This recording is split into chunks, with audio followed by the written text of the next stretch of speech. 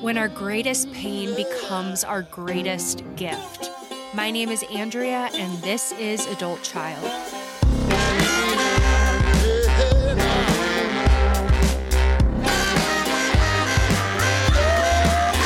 What you holding on to, just let it all go. What's making you slow now, just let it all go. What you got to do, yeah.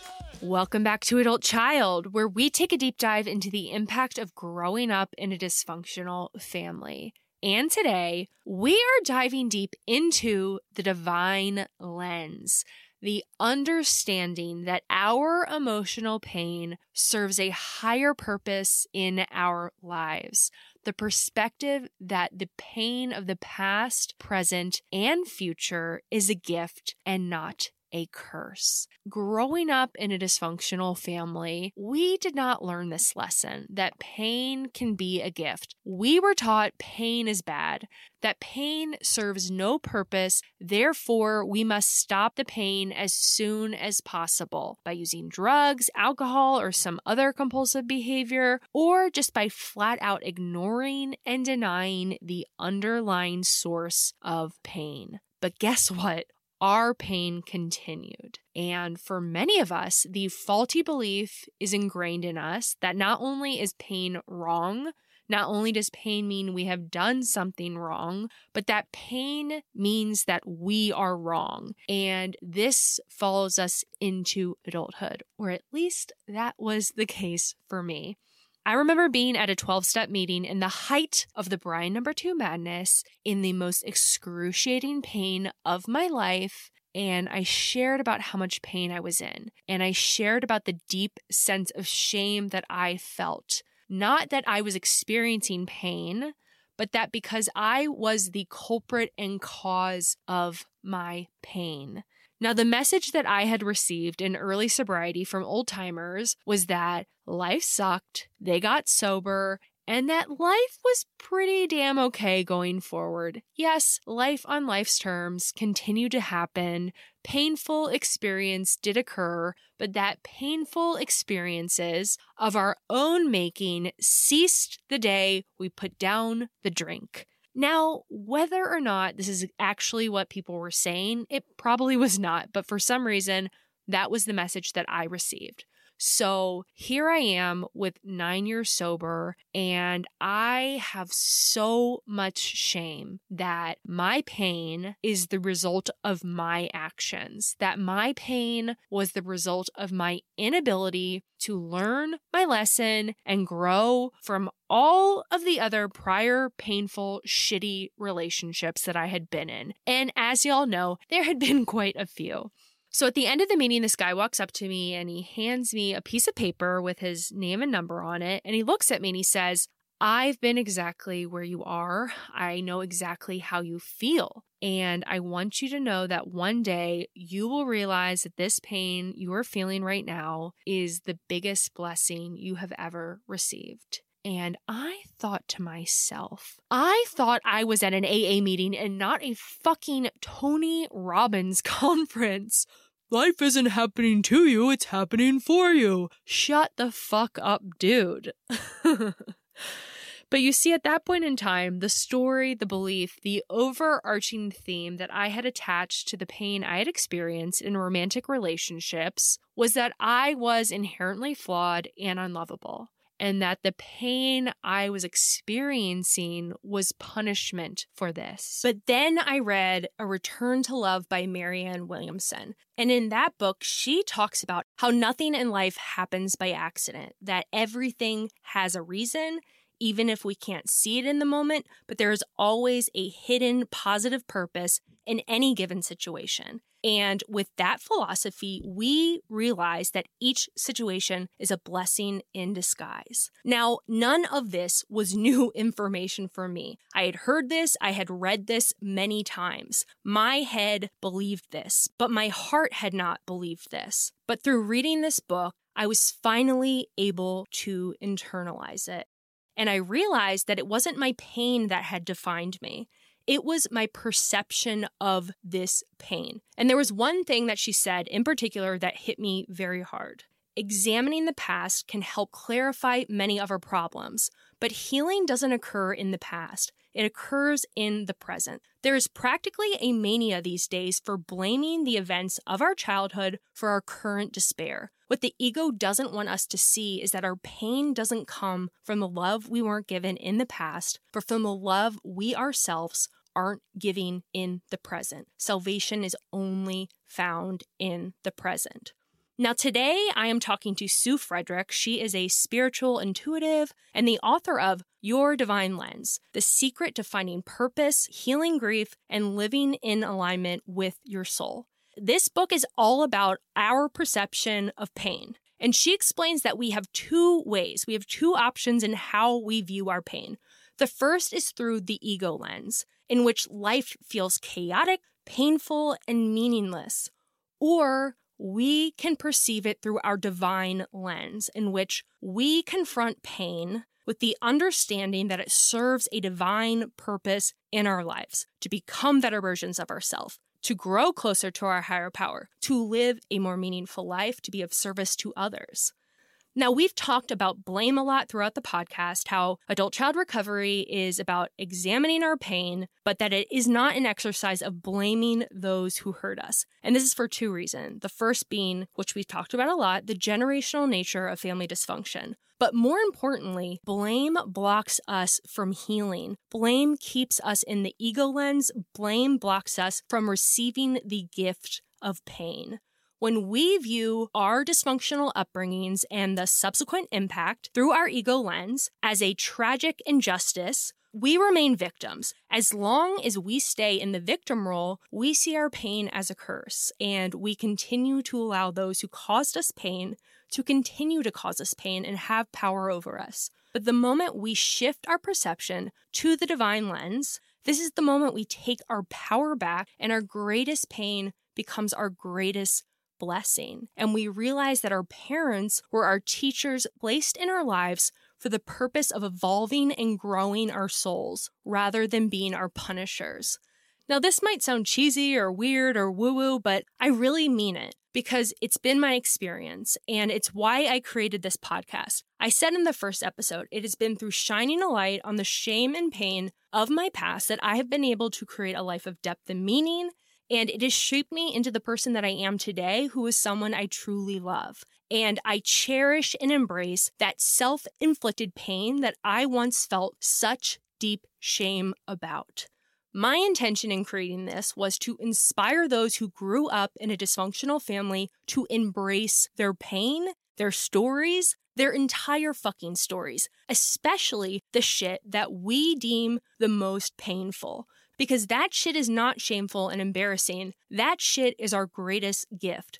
That shit is our fuel that we use to become better versions of ourselves, the fuel we can use to live our very best life. That is, if you are willing to do the work. Again, this shit ain't easy. It's not going to happen overnight. But the gift is that we get to live as our true selves. We get to know ourselves on a deeper level than most people.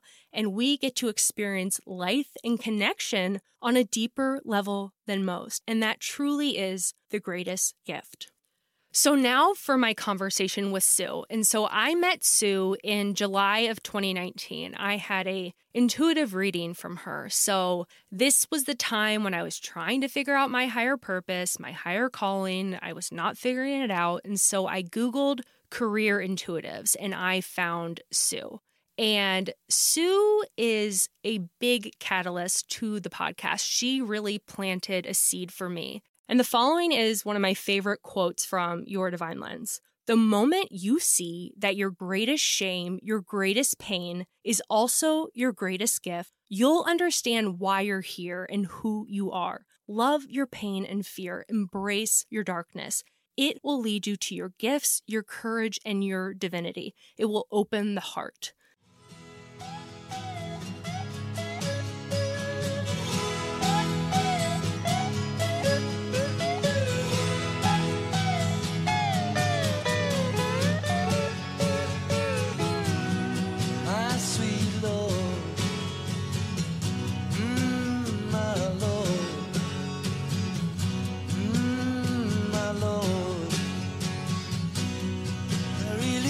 see you.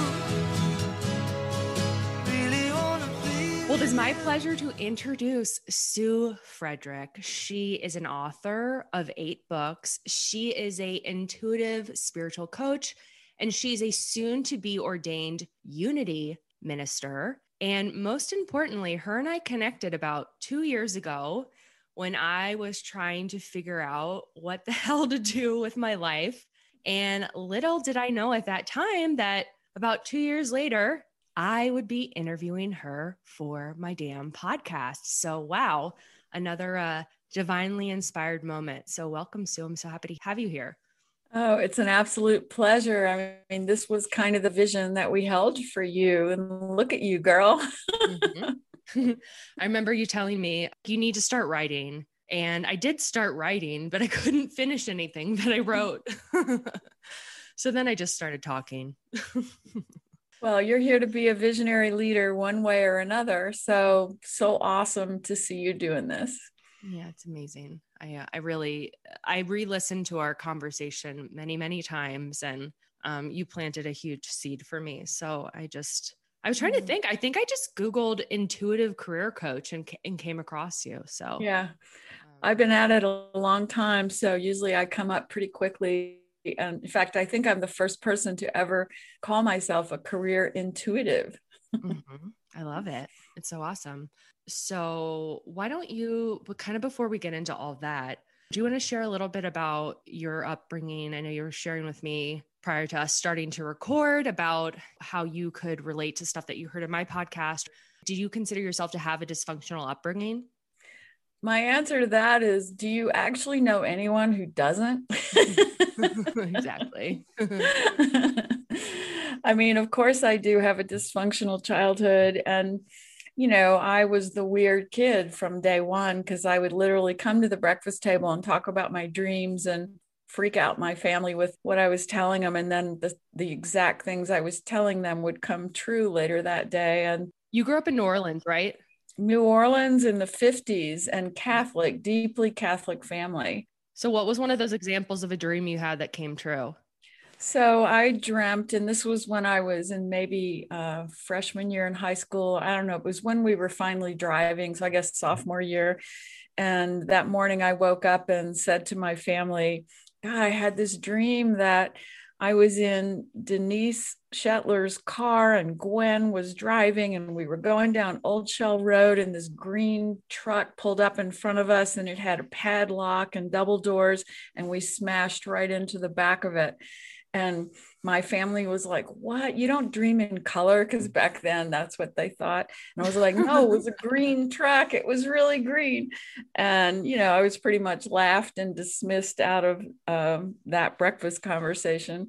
And then later that day, at the end of a long day at school, we all pile into Denise's car, and I'm still not thinking about it. And Denise says, I have a headache. Gwen, can you drive? And so Gwen jumps in to drive, and she decides to go down Old Shell Road because they had a smoothie sort of place there. And I'm still not clicking with it. I'm still thinking, cool, I get to have a milkshake. And we're heading down Old Shell Road, and this green pickup truck, this green truck with double doors and a padlock pulls up in front of us, and I'm yelling then from the back seat, this is my dream, don't hit it. And we did come right up against it and bump it, but we didn't, because there was a pileup ahead of us, but we didn't crash into it in a bad way. Wow. And I have often thought that dream is the reason that we didn't have a terrible accident that day. But none of those things made me popular at school or even accepted by my family. I mean, it was all very weird and shameful back then. What did you think about that? Like, did you think that you had a special gift? No, I lived in a world. I mean, I talk to clients all the time who also felt growing up, because they were intuitive, that they lived in a world they didn't understand. And that's how I felt.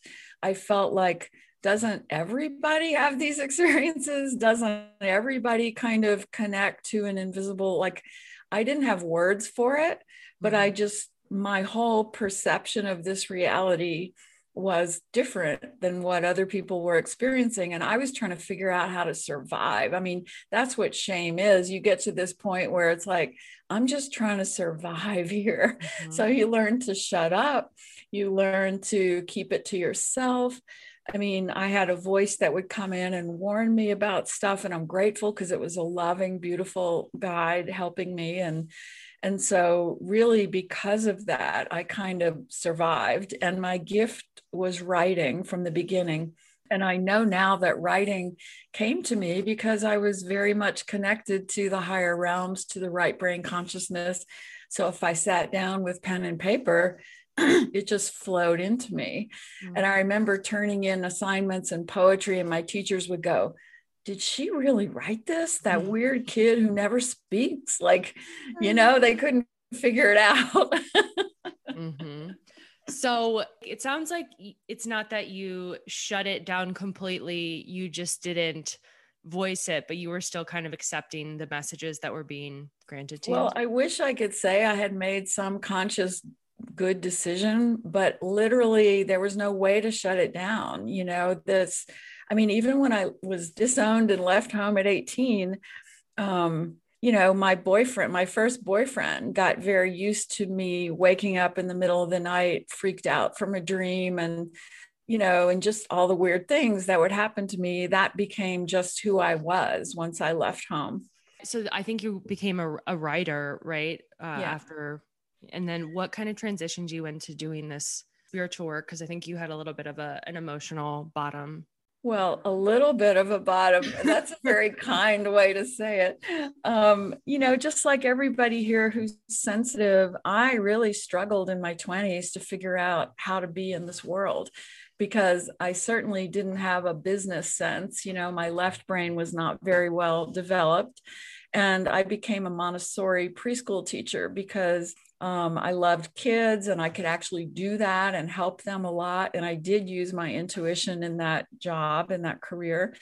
But eventually I knew I needed to be a writer. And so I went to journalism school and ended up being a journalist for many years, where I was executive editor of magazines. And so we'd write about health and all these things that I believed in, but we'd never really touched spirituality and intuition.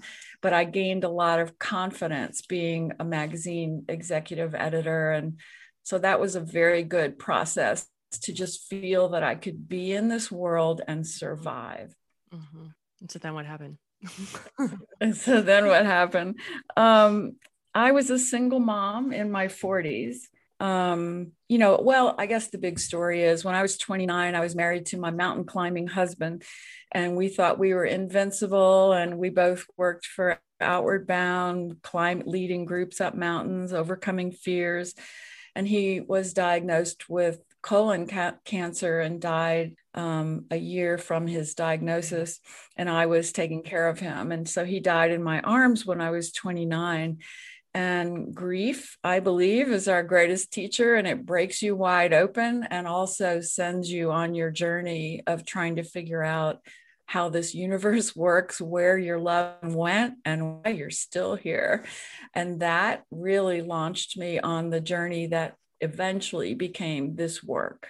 I have really examined lately what happened to me in my 30s, because I feel like in my 30s, I was just a lost puppy. And I was like, for a few years, I went and lived in Mexico and taught fitness. And it just took me a while to get my feet on the ground.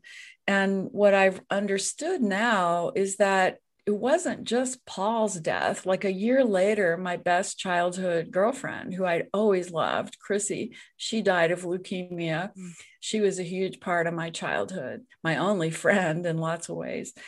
And then the following year, another friend who was like a brother to me, he died. And so by the time I was in my mid 30s, I had probably lost all the important people in my life. And grief really ripped me apart. And I work with grieving clients now because I know that once you've been through devastating loss, you're never the same person, but you can be better. But you've got to be open to exploring what this universe is about. You can't have dogma. You can't have a closed mind. You've got to be open to say, why did my husband appear to me last night in bed so vividly that I know he was real? You've got to allow those experiences to come into your heart and explore them. Mm-hmm. And that was my spiritual thing. I studied theosophy, Native American spirituality, everything I get my hands on, Hinduism, Buddhism, and unity really resonated. And that's why, because I was trying to understand how the universe works. Have you figured it out? One thing I know for certain that took me many decades to learn is that this is a loving consciousness universe, no matter how things appear, and that God is a loving consciousness, and that God is inside of us. That's the great thing. I mean, that's why I'm becoming a unity minister. They are the path that says God is a loving presence, a loving consciousness, and lives in everyone's heart. Mm-hmm. Now, you just grasp that for a moment, and you can look at your life in a very different way, because you're now not a victim. You are in a loving universe that is trying to help you grow and evolve. And that's life-changing to me, that perspective. Well, I wanted to talk a little bit about your book, Divine Lens. And actually, something that you said to me, probably the most pivotal thing that you said to me when we had our initial reading was, you just talking about how we all kind of come into this life with our great pain or the great struggle. And that it is through this great pain, this great struggle, that we are able to find and use our greatest gift. And that really resonated with me hard. So I was kind of hoping you could expand on that some.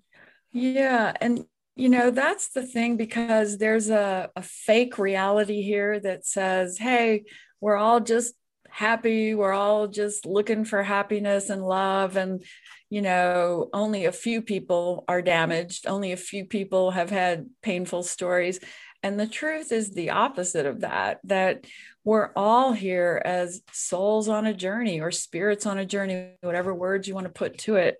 And that we've all got a pain story. Mm-hmm. And that pain story can be from childhood, or it can be from once we left home. And whatever that pain story is, I believe it's what our soul agreed to experience, and in order for us to open our hearts and grow. I needed grief. I needed shame, because I think I've always been a very stubborn soul, just like wanting to do everything my way, not really open to growth and change. And man, nothing breaks you wide open for growth and change like grief and shame. And that was packed into my childhood. That was packed into my early years. And the great thing about life here is we all get handed that pain story, but then it's our free will, what we're going to do with it. Mm-hmm. And we can go ahead and surrender to the pain and be that victim. And that often leads to addictions and lots of different problems. But we can also have a million opportunities to say, I'm going to open my heart and say yes to growing rather than closing down. Mm-hmm. Yeah. And I've talked about that a lot in the podcast, just about confronting adversity as opportunities to grow. But I think even beyond that, like confronting our greatest pain as our greatest gift, I just think what a difference that would make in the world if that's how we confronted everything. And I've been able to shift my perspective to being so freaking grateful for all of, not only just all of the pain, but all of my own mistakes. It's not just stuff that was out of my control, but the stuff that I chose to do on my own that I'm, most people might feel ashamed or embarrassed to talk about, but I'm so grateful for all of those experiences because it shaped me into who I am today. And of course, I mean, that's the thing. If we can shift to gratitude, that's everything. Because once we can get into that place, we become open to other stuff. And I got to tell you, the greatest souls here on this earth, I believe, are grieving parents. And because they've been ripped open like you wouldn't believe. And yet their children have also come through very vividly for them to say, hey, I'm still here. Are you willing to have a different relationship with me now? And so they have to grow enormously in order to trust their experiences as valid. And I was working with a mom last week who lost her beautiful 19-year-old son. And she's just amazing. And she said that in the moment of finding out, because he died on Everest in a college trip to the base camp of Everest. And so she was on the phone with the responders in Nepal telling her that her son was dying. And, she put her voice to the phone and said, I love you, baby. And if this is your time to go, I bless you. I love you. I'm with you. And she said when she hung up the phone, she instantly sought gratitude because she'd already been through things in her life. And she said she knew it was a fork in the road. Either she was going to become the woman who goes to bed with a bottle of vodka every day, or she was going to become the woman who was grateful for every lesson and every moment. And she chose that gratitude path. And she's helped so many people since then. Wow. I think that to some people, though, that just seems so unattainable or impossible. What would you say to somebody who the thought of being grateful for pain or for the death of a child, or how do you even make that transition? Well, that sounds terrible the way you just said it. So I want to make it really clear to everybody that she is an exceptional case, and she had already been through a lot of loss. And so when that one came, she really felt her soul was going, this is your moment. How are you going to handle this? Whereas many of us, when we hit that place of loss and devastation, we need to go through the journey of feeling that pain and grieving and being lost in that pain, because in that dark night of the soul, that's where the truth begins to be revealed. That moment when we're stripped down on the floor going, I surrender. I don't know any answers, and I don't know how to go forward. That moment of pure breakdown, surrender, that's when we're able to be a receptor to maybe a higher consciousness that might come and help us. But we've got to get broken open. We've got to be in the pain. And many times we might choose to stay in that pain for decades, and that's okay. There's no perfect journey here. Like if we have to be lost for 20 years before we decide to maybe take a different approach, that's okay. That's all part of the journey we came to experience. There is no shame in pain. There is no shame in grief. Trust me on that. And if you suddenly reach a moment where your heart feels a little open and a little maybe healed, and then you can feel a little gratitude, then that's awesome. So what would you say are some, concrete steps or actions that someone can take to kind of make that shift to viewing their great pain as their greatest gift? Well, I think one thing is we have to be aware that we've got two voices inside of us. We've got our mind, our monkey mind, our logic brain, and that's always going to be saying, oh my gosh, this is a tragedy. You're not good enough. Like all that negative talk that comes in through the monkey mind. And we also have our heart speaking to us, our higher self, our soul's wisdom. We can call that intuition. We can call it whatever we want to call it. And those two voices are battling to see who's going to be the boss, right? And spiritual practice, meditation, I'm a huge believer in that Hindu Buddhist approach to quieting the mind through meditation. When we quiet the mind, suddenly our heart becomes the dominant force. And that's where that good wisdom begins to flow through us. And we've got to get into the discipline of knowing, oh, that's my monkey mind. I'm going to let it do its thing. But when I'm ready, I'm going to sit down and do some mantra, do some quieting of the mind, opening of the heart, until I begin to feel it shift. Mm-hmm. And that's not easy. I mean, spiritual practice is something, it's got the word practice in it because we have to do it daily to really reap the benefits. But it's the way that I have found that can really, really help people to really be able to say, I've also got this other higher wisdom in me, and I'm going to try to listen to that. Mm-hmm, mm-hmm. Yeah, I remember you giving me the suggestion for the mantra Om Namah Shivaya, and that you told me that that was of the highest frequency. It's something that I use all the time. Can you kind of talk about that? Yeah, I love that so much. I mean, my years working and living in a Hindu ashram were all about me learning to meditate with Sanskrit mantras, because that's what they've taught for years. And the mantra that we were taught was Om Namah Shivaya. And in English, it means I connect to God or to divinity. And it doesn't even matter what it means in English. Sanskrit is just a very high frequency divine language. So even just saying Om is like connecting to the sound of God. And so when we repeat that mantra, and we can chant it out loud, or we can bring it into our heart and repeat it quietly, it really creates a higher vibration inside of us and really begins to lift us above the pain story, the ego story. And Andrea, I know you talk a lot about addiction.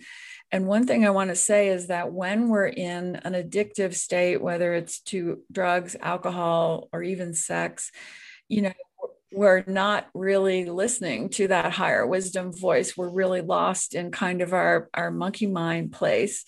And yet, even then, if we can find a moment to meditate, to quiet the mind, to open the heart, it's a baby step just to sit for 5 or 10 minutes a day and try to do that.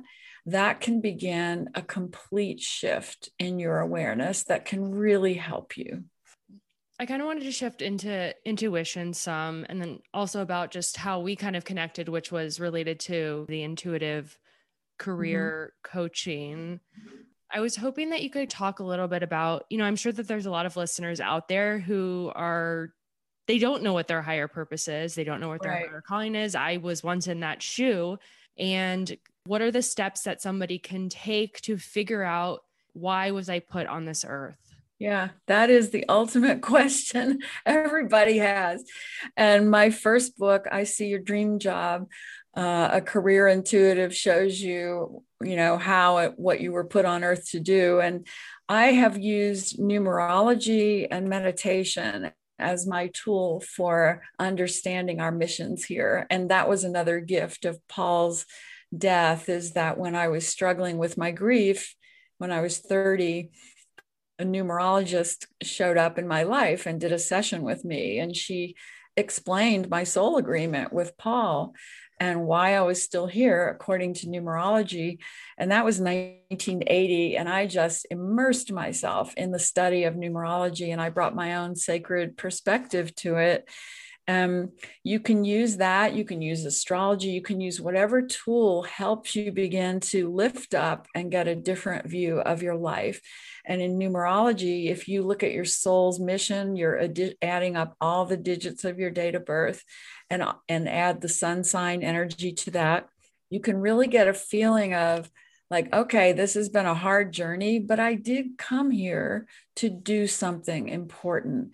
And when I'm ready, can I realign my work with that mission? And for you, Andrea, for example, you're on the path of leadership, the one path.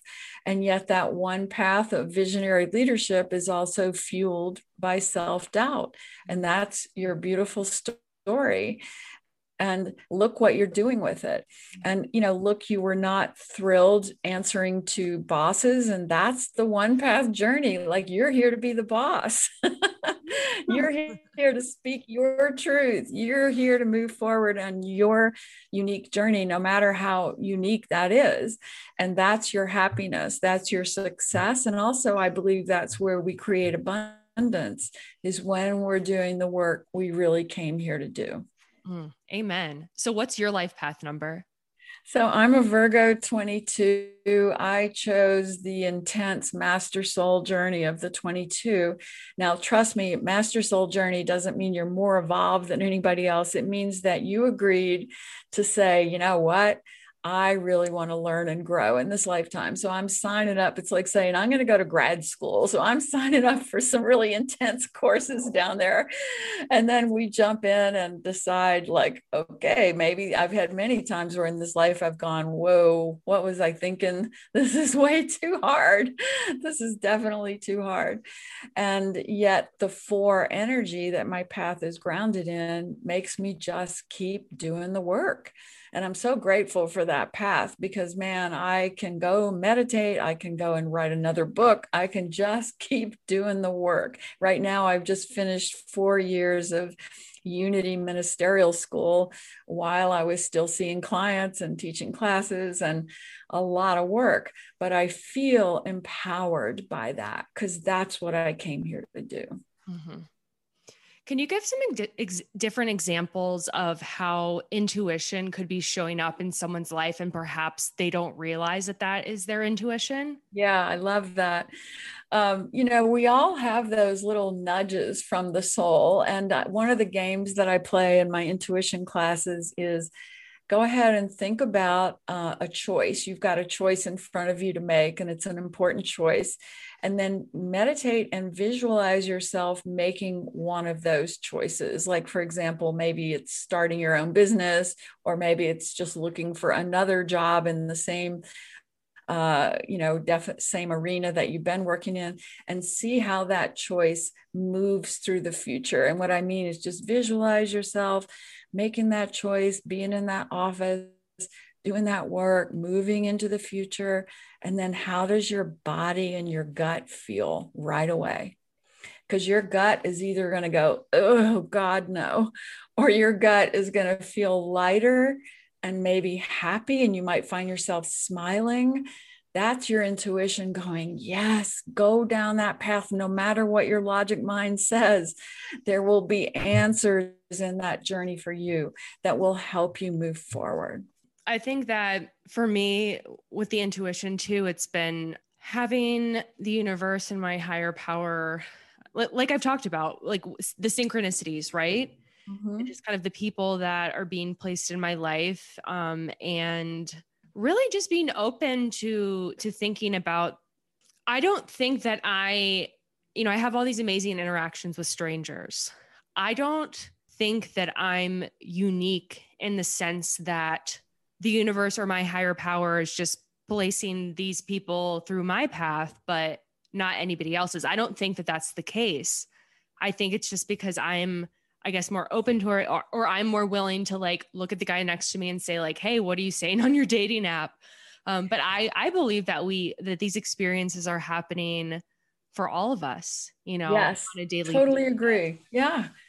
And here's what you just said. The minute you decided that you were going to start looking for a different way to get aligned, your career aligned with your unique path, the universe goes, oh, she's ready. Okay, now we can put this in her path. We can put this person next to her on the bus seat. We can get this conversation going that's going to give her the podcast. And I know a lot of people think that's quote unquote woo-woo thinking. And that's okay. They can think that all they want. But when you're in your path, in your flow, saying yes to who you are and what you've come to do, magic happens. Miracles occur. There's no denying that. You go talk to anybody who maybe said yes to their alternative career that was right for them, and suddenly the right person meets them in the coffee shop by accident that gives them an opening or an idea. That is when I say we have a loving universe here supporting us in our growth and our evolution. That's how it works. Mm-hmm.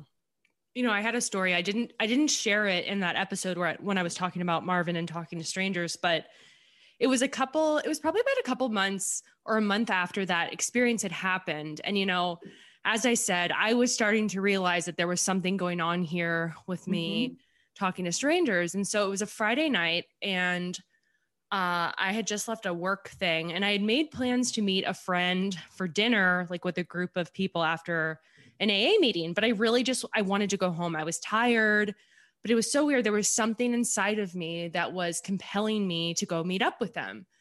And so I find myself just like getting on the bus and I go. And so I go meet them at this restaurant, and a group of people, they're standing outside of the restaurant and they're huddled around this one guy, and he has a bag on the ground. And I walk up to my friend and I go, "What are you doing?" And he goes, "Oh, I'm buying this guy. He just published a book. His book just came out.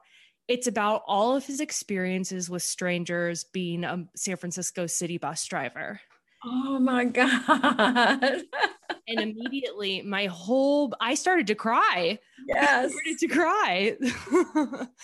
And like tears came down my eyes, and it was like, of course I was supposed to come. And then I'm talking to the guy and buying his book. I'm like crying. He probably thought I was such a weirdo.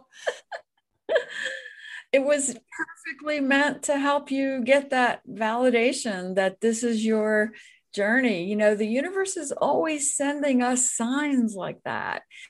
And our logic mind is always going, no, this is a logical left brain physical world. There's nothing else going on here. But our higher selves, our loving God consciousness knows better, knows that there is a plan that we are meant to do and meet certain people. But we've got to say yes to which side of the journey we're going to take. Mm-hmm. Like if we're saying, no, I'm just going to go down the dark path and be in my pain and blame the world, then, you know, those signs are not going to be popping up every day, or maybe they are, and you're just not noticing them, you know. But the minute you open your eyes to say, I'm going to look for the acknowledgement from this universe to help guide me, oh, you'll be blown away by what shows up. Do you have a particular powerful experience that you could share? There's so many, millions of them. I work with grieving clients all the time, and they blow me away every single time. And you know, they are always telling me stories about their loved ones coming in and giving them signs and advice and opening doors. And the stories are mind blowing. But for me personally, I was working on the phone with a grieving mom. And the night before, I always meditate on their path. And I figured out there's numerology path as well as their departed child's numerology path. And I meditate on that and go, you know, please, divine guides, help me help this soul heal and move forward. And then I go to sleep. And in the middle of the night, before I worked with this one mom, this owl showed up on my deck. And I have lived in Colorado 40 years, where I had a family of owls who came and lived on my fence. They were like part of my family for a long time. And when I moved here to Arizona, there were no owls in our neighborhood, and none. I mean, I think it might be because of pesticides or who knows what, but no owls around. And the night before I worked with this client, this owl landed not only on my house, but right next to my window, hooting so loud, it woke me up and I couldn't get back to sleep. And the next day I'm working with the mom, and and her son was so vibrant. And one of the questions I asked her was, do you feel that he ever communicates through signs? And she said, oh yeah, he brings owls to me in the weirdest ways, brings them in front of my car when I'm driving, brings them to, you know. And I realized he knew I was here to help his mom, and he brought that owl to my deck so I could tell her about it. And that owl has never been back. And I know that that was a sign of validation from him that, yeah, tell mom about this, because then she'll really know that you're helping her and that I'm still around. I don't even think I've ever come across an owl in the flesh. I know, they're very powerful creatures. You don't not notice it, you know? What about, do you have any suggestions or tips as far as, you know, asking God or the universe for a sign? Mm-hmm. Yeah. I mean, the minute we ask for help, we're always lifted up into a higher consciousness. So for example, let's say you're having a hard day. Let's say you're lost in your doubt and your pain. That's okay. That's the human journey. You can just call out and say, you know, I'm really having a hard time today, lifting my awareness up and believing in the higher experience of who I might be and what I came here to do. Please send me some sign or some energetic help to lift me up. and you will absolutely have an answer. And whether that means a phone call out of the blue from a friend who you haven't heard from forever, who really lifts you up, or all kinds of magic can happen to really help you in that moment. But we have to ask, because the universe is interactive. In other words, I have to give permission to God, consciousness, to the higher realms to help me, because we can choose to not have help if that's how we want to do it. That's the beauty of the free will of this universe. Mm-hmm. I know. I think one of the hardest things for me was just to kind of do all these things on a consistent basis. And not only, it's not like I was putting it aside, but it's like we get busier. I mean, I would go to bed every night, like, okay, tomorrow, like first thing in the morning, I'm going to meditate, and then it never would happen, Yeah. Well, you've just described exactly the challenge of the human experience. Because the way I see it, we're all divine beings and we drop into this physical world for a journey of learning.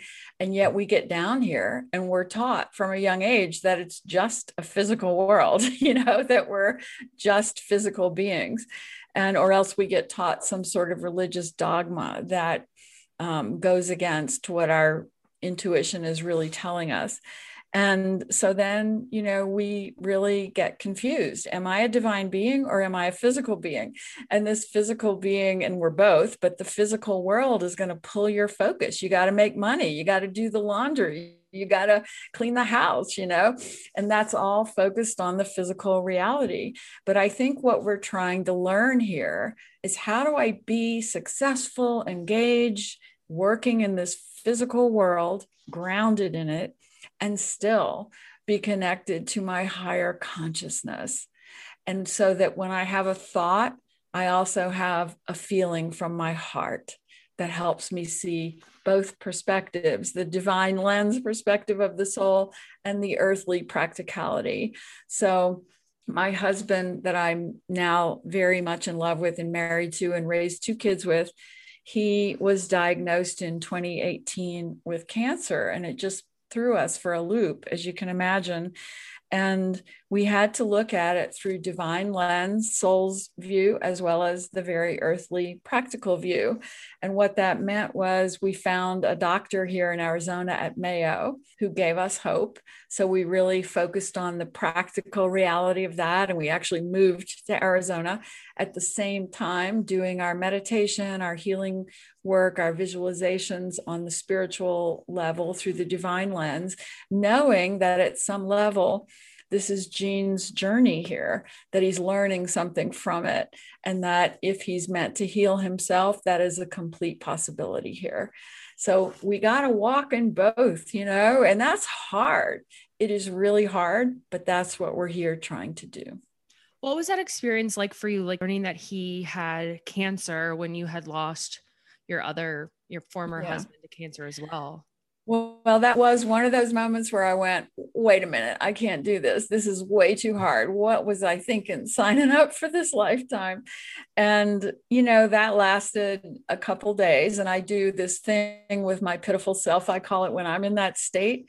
If I can take a day and just stay in bed and cry and maybe watch a sad movie, that's okay. I got to do it, but I do it with the awareness that I'll feel better soon. And when I do, I'm going to reach for a different opinion or perspective. And I always have to meditate, because without meditation, I get very lost in the physical world. So I was able to finally see it as my journey of expressing my love for him in a better way than I even was able to with my first husband, because I was so young. And to love him on the journey, no matter what it is, no matter where it's going to take us, because I've agreed to this journey as well. And it's a journey for me of loving better, more compassion, more wisdom rather than fear, and standing in the presence of that loving consciousness as often as I can. Mm-hmm. And do you feel that his cancer lays heavy on your heart on a daily basis? No, it really comes and goes. And here's an example is, he looks great right now and he's doing great. And we go out and do stuff, and he just looks like his old healthy self. And we're in the joy and the gratitude of that. And then he did another test yesterday, and the results weren't exactly what we'd hoped. And so we both spent some time in our pitiful selves. And now we're starting to rally again and talking about, okay, so what's our plan now? And, here's what I want everyone to know. Nobody here is enlightened 24/7. Nobody here is able to lift above this pain all the time. But all of us here can find moments of lifting above it, moments of finding that higher perspective. And we get to choose how often we go to that higher consciousness. And the more we do it, the stronger we get. It's beautiful. Can you talk about all of the different resources and services that you provide? So I work with a combination of career intuitive work. So in other words, if you hate your job and you know there's something better for you, but you don't know what it is, I'm your girl, and I will do your numerology and meditate on your path and be able to give you some pretty specific guidance for moving forward. I mean, I'm a true testament to it. Yes, you are. I'm on your show because of you did it. And then I'm also work with many, many grieving people, and especially grieving parents. And I also want to recommend, my book, if you're grieving, my book, Bridges to Heaven, True Stories of Loved Ones on the Other Side, may be able to help you. But the other thing is, if you're a grieving parent and you're feeling very distraught, I do encourage you to go to a website called helpingparentsheal.org, helpingparentsheal.org. And you'll find a lot of other parents and a lot of resources that I think anybody who's lost a child needs a lot of different resources to help them. And I think helpingparentsheal.org is very powerful. Amazing. Well, thank you so much for everything. This has been wonderful. I know that this won't be the last time that we chat. Thank you so much. Seriously, big impact on me. I'm just really grateful that our paths crossed. It was truly divinely inspired, and you're a big inspiration to me, truly living in your power, walking this earth with grace. And you're just a beautiful example of love and light. So thank you so much. I love you, sweetheart. Thank you so much. Really wanna see you, Lord. Really wanna see you, Lord. But it takes so long, my Lord. Hallelujah. My sweet Lord. Hallelujah, my Lord. Well, that wraps up today's episode. As always, I hope that you heard something that can help you on your own journey. Please check out the show notes for all of the resources from Sue, as well as additional resources to help you on your own journey. You'll also find links to all of my social media accounts. Please, again, 5-star review, motherfuckers. Can you please give me a 5-star review on Apple Podcast? It would really mean a lot to me. Thanks in advance. And now it is time for Hit a Girl Up.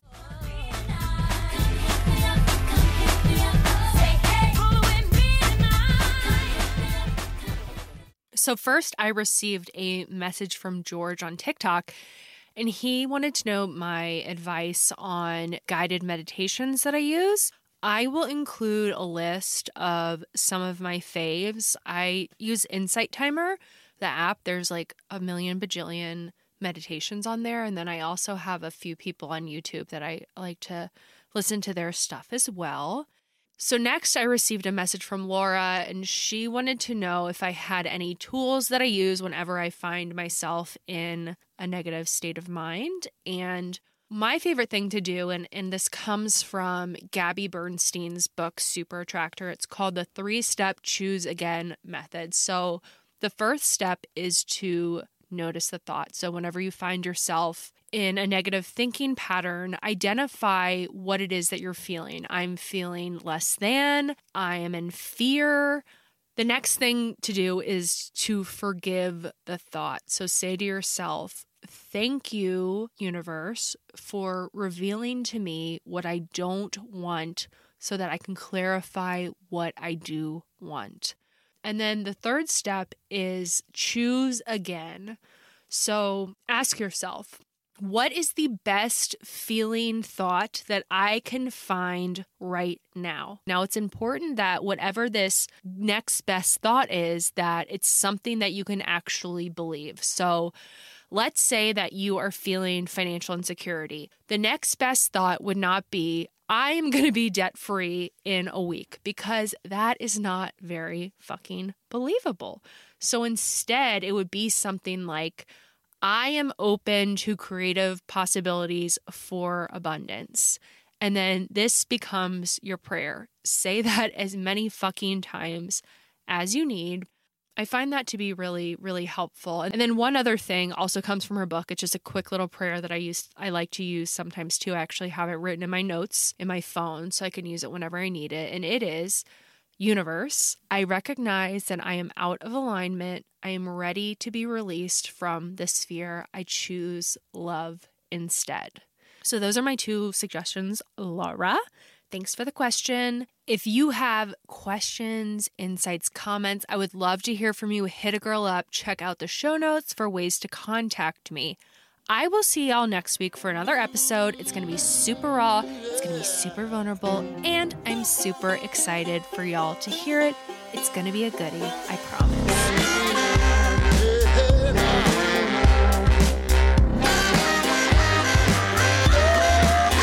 What you holding on to? Just let it all go. What's making you slow now? Just let it all go. What you got to do, yeah. If you're a woman over 40 dealing with hot flashes, insomnia, brain fog, moodiness, or weight gain, you don't have to accept it as just another part of aging. The experts at MIDI Health know all these symptoms can be connected to the hormonal changes of menopause. And MIDI can help with safe, effective, FDA-approved solutions covered by insurance. 91% of MIDI patients get relief from symptoms within just 2 months. Book your virtual visit today at joinmidi.com.